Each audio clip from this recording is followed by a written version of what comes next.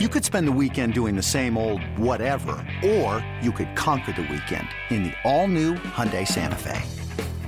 Visit HyundaiUSA.com for more details. Hyundai, there's joy in every journey.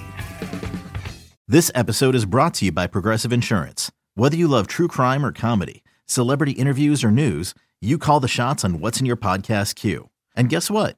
Now you can call them on your auto insurance too with the Name Your Price tool from Progressive. It works just the way it sounds. You tell Progressive how much you want to pay for car insurance, and they'll show you coverage options that fit your budget. Get your quote today at Progressive.com to join the over 28 million drivers who trust Progressive. Progressive Casualty Insurance Company and Affiliates. Price and coverage match limited by state law. Joining us right now to kick off hour number 2, one of the absolute best in the business when it comes to breaking down the National Football League. I think he is a must-follow on Twitter or X or whatever we're calling it today. Always tweeting out great NFL information, great NFL insight. You heard him on with us NFL season. Last year, he was fantastic. I think we're going to get him on again this NFL season, so really happy for that. And he joins us right now to talk some National Football League. Our pal Eric Eager doing a great job over at Sumer Sports, co-host of the Sumer Sports Football Show. Co-host of that show is a Tim Scanlon client, former Falcons general manager, Thomas Dimitrov. Eric is on Twitter at Eric. I always screw this up. I'm not sure if it's _ Eager, Eric Eager _ Eric, my apologies. What is your Twitter handle? Great to have you. How's your summer going? Things are going well. It's fun to talk to you guys again. Eric Eager _ Eric Eager, and our producer Alex writes in the chat. So if you want to follow Eric on X, fire some X eats at him.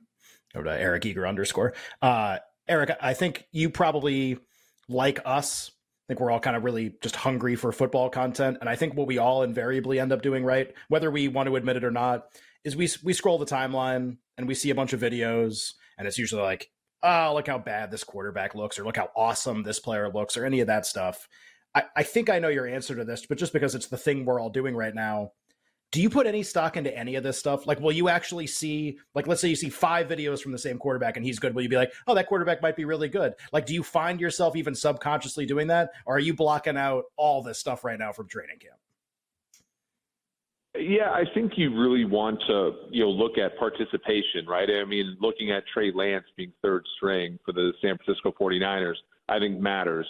The fact that Desmond Ritter can't seem to hit the broadside of a barn, like, that should probably be in your sort of, handicap for the Falcons anyway. So to me, I think that it ends up being a little bit of just looking at the depth chart, seeing how things are that way, looking at how guys look after injury, whether or not guys are hurt. But as far as actual performance, like, look, Dak Prescott hitting a free safety in the chest in the middle of practice is not going to sway me that much. Yeah, and I think that makes a lot of sense, what Eric just said. I do want to ask you about a specific game, Eric, for week number 1, because Ken and I spent the majority of hour number 1 talking about this game, and you mentioned Trey Lance is the third stringer right now for the 49ers, which means it's very likely to be Brock Purdy or Sam Darnold starting week number 1 for the Niners on the road at the Steelers. You'd presume it'll be Purdy, but who the hell knows, right? Unnamed Niners quarterback, and they'll be favored on the road at Kenny Pickett and the Steelers. And I know Pittsburgh's kind of like an attractive bet right now to a bunch of people we've had on the show, people that we respect, kind of like Pittsburgh, not just this season, but in this game. I don't know if I could get there with this Matt Canada coordinated offense. Where do you stand right now? Do you have a thought on the season opener with San Francisco and Pittsburgh? Niners a 3-point road favorite. Yeah, it's tough to lay 3 points on the road when you have a quarterback that's unproven like Brock Purdy. But I think a lot of people, when they look at the 49ers have been an interesting team. Since 2015, they've either lost 10 or more games or made the NFC title game. And, the years where they've lost 10 or more games, it's always been because of injury. And last year, was the exception, right? When they had injuries at the quarterback position, they ended up being, fairly solid. So I think everybody's over-indexing and saying, well, look, Kyle Shanahan, he's impervious, to injuries at the position, which I just don't think is true. You look at Pittsburgh in the last 2 years, they've been hung win totals that are far under, sort of the average for Mike Tomlin. They go on the road and beat Buffalo in week 1 last year. They go on the road and beat Cincinnati the year before, this past year. Like, I think it's probably Pittsburgh or nothing for me in that game, just because, again, there's a lot of uncertainty with San Francisco. And San Francisco doesn't always come out of the gate really strong. They lost to Arizona in 2020. In 2022, they lost to the Bears in the first game of the season. So it's a combination of a lot of things where Mike Tomlin has his team ready to play. And San Fran, despite being a very good football team over the past few years, isn't necessarily a football team that's going to come out guns blazing in week one. Erica, another week one game that we were talking about, and I'm sure in your head you're like, oh, we must be talking about like one of the high profile games with like one of the really good matchups. No, we talked about Arizona-Washington in the last segment, which I think is just a really, really interesting betting market because you have two teams that are projected to be really bad. Arizona's win total is 4.5. Washington's win total is 6.5. But because Arizona's so bad and the game is in Washington, Washington kind of rightfully should be a pretty big favorite in the game. And they're about a 6-point favorite everywhere in this game. I kind of like Washington this year. I at least like them to go over that very low projected win total. Now, some of that's going to be Sam Howell. Eric Bieniemy is the offensive coordinator. Does that make a big difference? Does that give Howell a bump? What do you make of Washington and kind of like a funny week one game against maybe the worst team in the league? Yeah, I mean, at first blush, Sam Howell is a 6-point favorite is absurd. But, this Arizona team, when you're handicapping, not only the first few games of the season, but the season-long win total, you have to actually ask whether or not a team's trying to win. And I think with Arizona, my prior is that they're not really trying to win.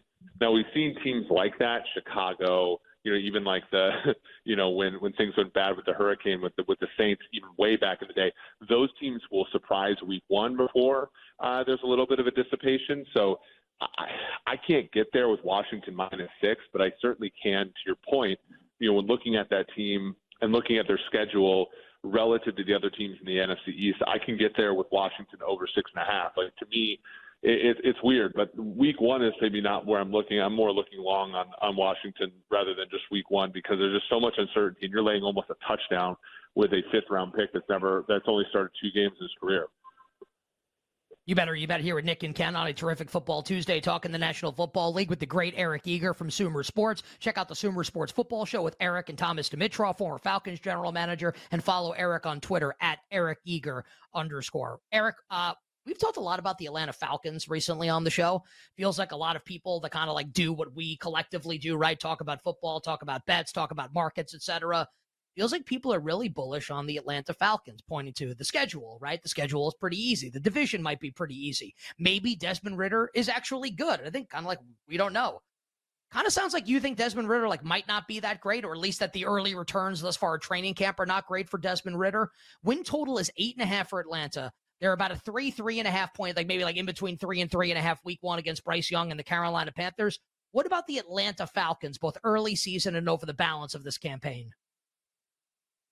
Yeah, when you look at this, the schedule is the big thing, right? Last year in the NFC East, every single team had a really easy schedule, and the Giants had the easiest at a point easier per game on a neutral field than the average team. And every team in that division went 8 wins or better. When you look at the NFC South this year, it's the same exact story except for Tampa Bay, because Tampa Bay has that first place schedule and they're not particularly good. So when you look at, for example, the Saints with Derek Carr, they have a schedule that's 1 point easier than the average team on a neutral field, and Atlanta is second. So when I look at Atlanta, they have a pretty easy schedule.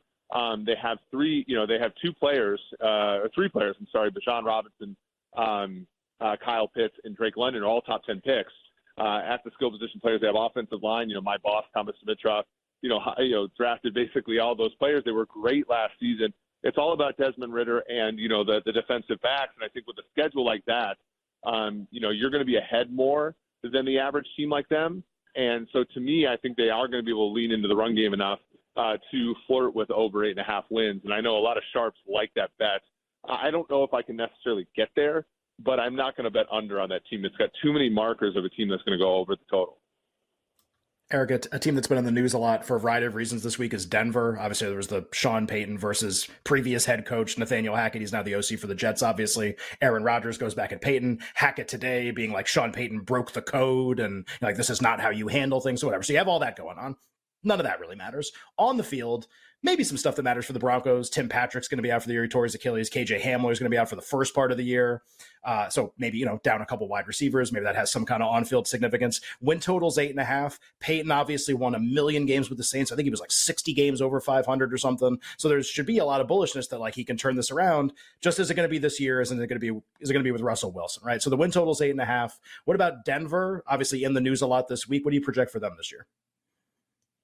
Yeah, I mean, Denver at about 2-1 to make the playoffs to me is a good bet. It's hard because, they're in the AFC, and, the AFC has so many elite quarterbacks. They have so many good teams in even their division with the Chargers and the Chiefs. But the Chargers are a meltdown factory. You look at, Sean Payton just 2 years ago, he went 9-8 with Trevor Siemian, Ian Book, Taysom Hill, and Jameis Winston. So he can certainly still coach. The defense was great. They lose Ejiro Evero. He goes to Carolina, so that might hurt them a little bit. They did lose Bradley Chubb midseason, but they have some good personnel. And to me, I think, that's a team where I'm looking in the AFC, and there are not that many dark horses in the AFC. All the teams that, should be good, we already believe are good. Jacksonville, Kansas City, LA, the Jets, the Bills, the Dolphins, the whole AFC North should be good. This is the one team that I think is under the radar in the AFC that could possibly be a team that actually surprises people. All right, so no dark horses really in the AFC, right, with tons of good teams. Tons of dark horse potential in the NFC. Eric, if it's not the Eagles and it's not the 49ers, who is it in the National Football Conference? We talk about Detroit. I don't really like Detroit's average bets. You talk about win total, you talk about division. I don't really like those. They're too, 50-50 for me, but a team that is, that could possibly, get the 1 seed with that that division and how weak that conference is and how well they stack up on both lines of scrimmages. I do think Detroit has a possibility there. A very, very dark horse when you look at, the entire conference, not only around 4-1 to win their own division, but, a long shot to win the NFC is the Green Bay Packers. They're a team that, if the defense comes around the way they thought it would last year and Jordan Love can be an actual quarterback, that team I think is a lot better than the market's giving them credit for. Eric, we've gone over a bunch of week 1 games, gotten your thoughts on a bunch of teams. Is there a week 1 game we haven't gone over yet? Obviously, we're more than a month away, basically 5 weeks away from the season starting. But I'm sure you've thought about a lot of the games. We've gone over a few of them. Anything we haven't gone over here, a point spread or a total that already kind of has your eye? Yeah, when I look at Chargers, Dolphins, Jalen Ramsey already being out, the Chargers defense sort of being perennially overrated. I look at that total in the low 50s, and I think I'm probably going to go over that just because, to me, it's two, great offenses, 2 great offensive minds, I think, in Kellen Moore and Mike McDaniel, quarterbacks in Herbert, and if he's healthy, Tua. I just think that's going to be a track meet. I can't wait. I think the team that loses that game is going to be under 50% to make the playoffs in the AFC, so it also has a lot of high leverage. That's the game of the week, in my opinion, in week 1. 49.5, by the way, is the total for Dolphins Chargers right now at our show sponsor, the King of Sportsbooks, BetMGM. Eric, let's close with this. This doesn't even have to be a betting answer from you. I love your insights on professional football. What is something that you are really looking forward to watching, whether it could be for the rest of training camps, whether it's in the preseason, it could be a position battle, could be a player that you really like. Give us something that you're going to have your eye on here over the balance of the next 6 weeks as we head to week number 1 that maybe could impact the way you feel about a team or a player the rest of the year. Yeah, I think, to me it's going to be how the Cowboys, enter the season because, that division's not a division that teams win back-to-back. Everybody thinks Mike McCarthy's a bum, even though he's taken this team to 12 wins consecutive years. I think if Dallas goes into the regular season healthy, Pollard, let's say, Pollard looks the part, and Brandon Cook stays healthy, and Mike McCarthy is running a progressive kind of offense. I think this is a team that a lot of really smart people could end up picking for the Super Bowl, even though they're not even favorites for their own division. So to me, I think it's Dallas because I think it could go either way. Kellen Moore has been great. I think a lot of people have given him flack for, some high-profile miscues in playoff games and things like that. But he's he's gone. I think Mike McCarthy comes in. McCarthy's at times been a good play caller. I want to see it, for them because they have the talent. Last year, CeeDee Lamb was phenomenal, but he was their only option. Now they got another option in Cooks, and I think that offense could soar. Alex, you just said the name, Alex, which got me there. One last question for you, Eric, here. Kansas City, just give me a name. Behind Travis Kelce, who's going to be the number 2 wide receiver or pass catcher this year for Patrick Mahomes? Just a name. We don't have a lot of time left. This is the easy one. It's Marquez Valdez-Scantling. He looks very comfortable in the offense now. He's got some of the juju role as well, which when he had it in the AFC title game, He had 6 for 116 and a touchdown. I think it's MVS, even though that's the easy answer. That's fascinating, right? Everyone's looking to see who it's going to be with Kadarius Toney now on the shelf. Eric, we sincerely appreciate it. Amazing job on Twitter at @EricEager_. Check out the Sumer Sports Football Show with Thomas Dimitrov. Eric, stay well, and we will talk to you down the line here as we approach week number 1. Nick, Ken, thanks for having me on. Take care.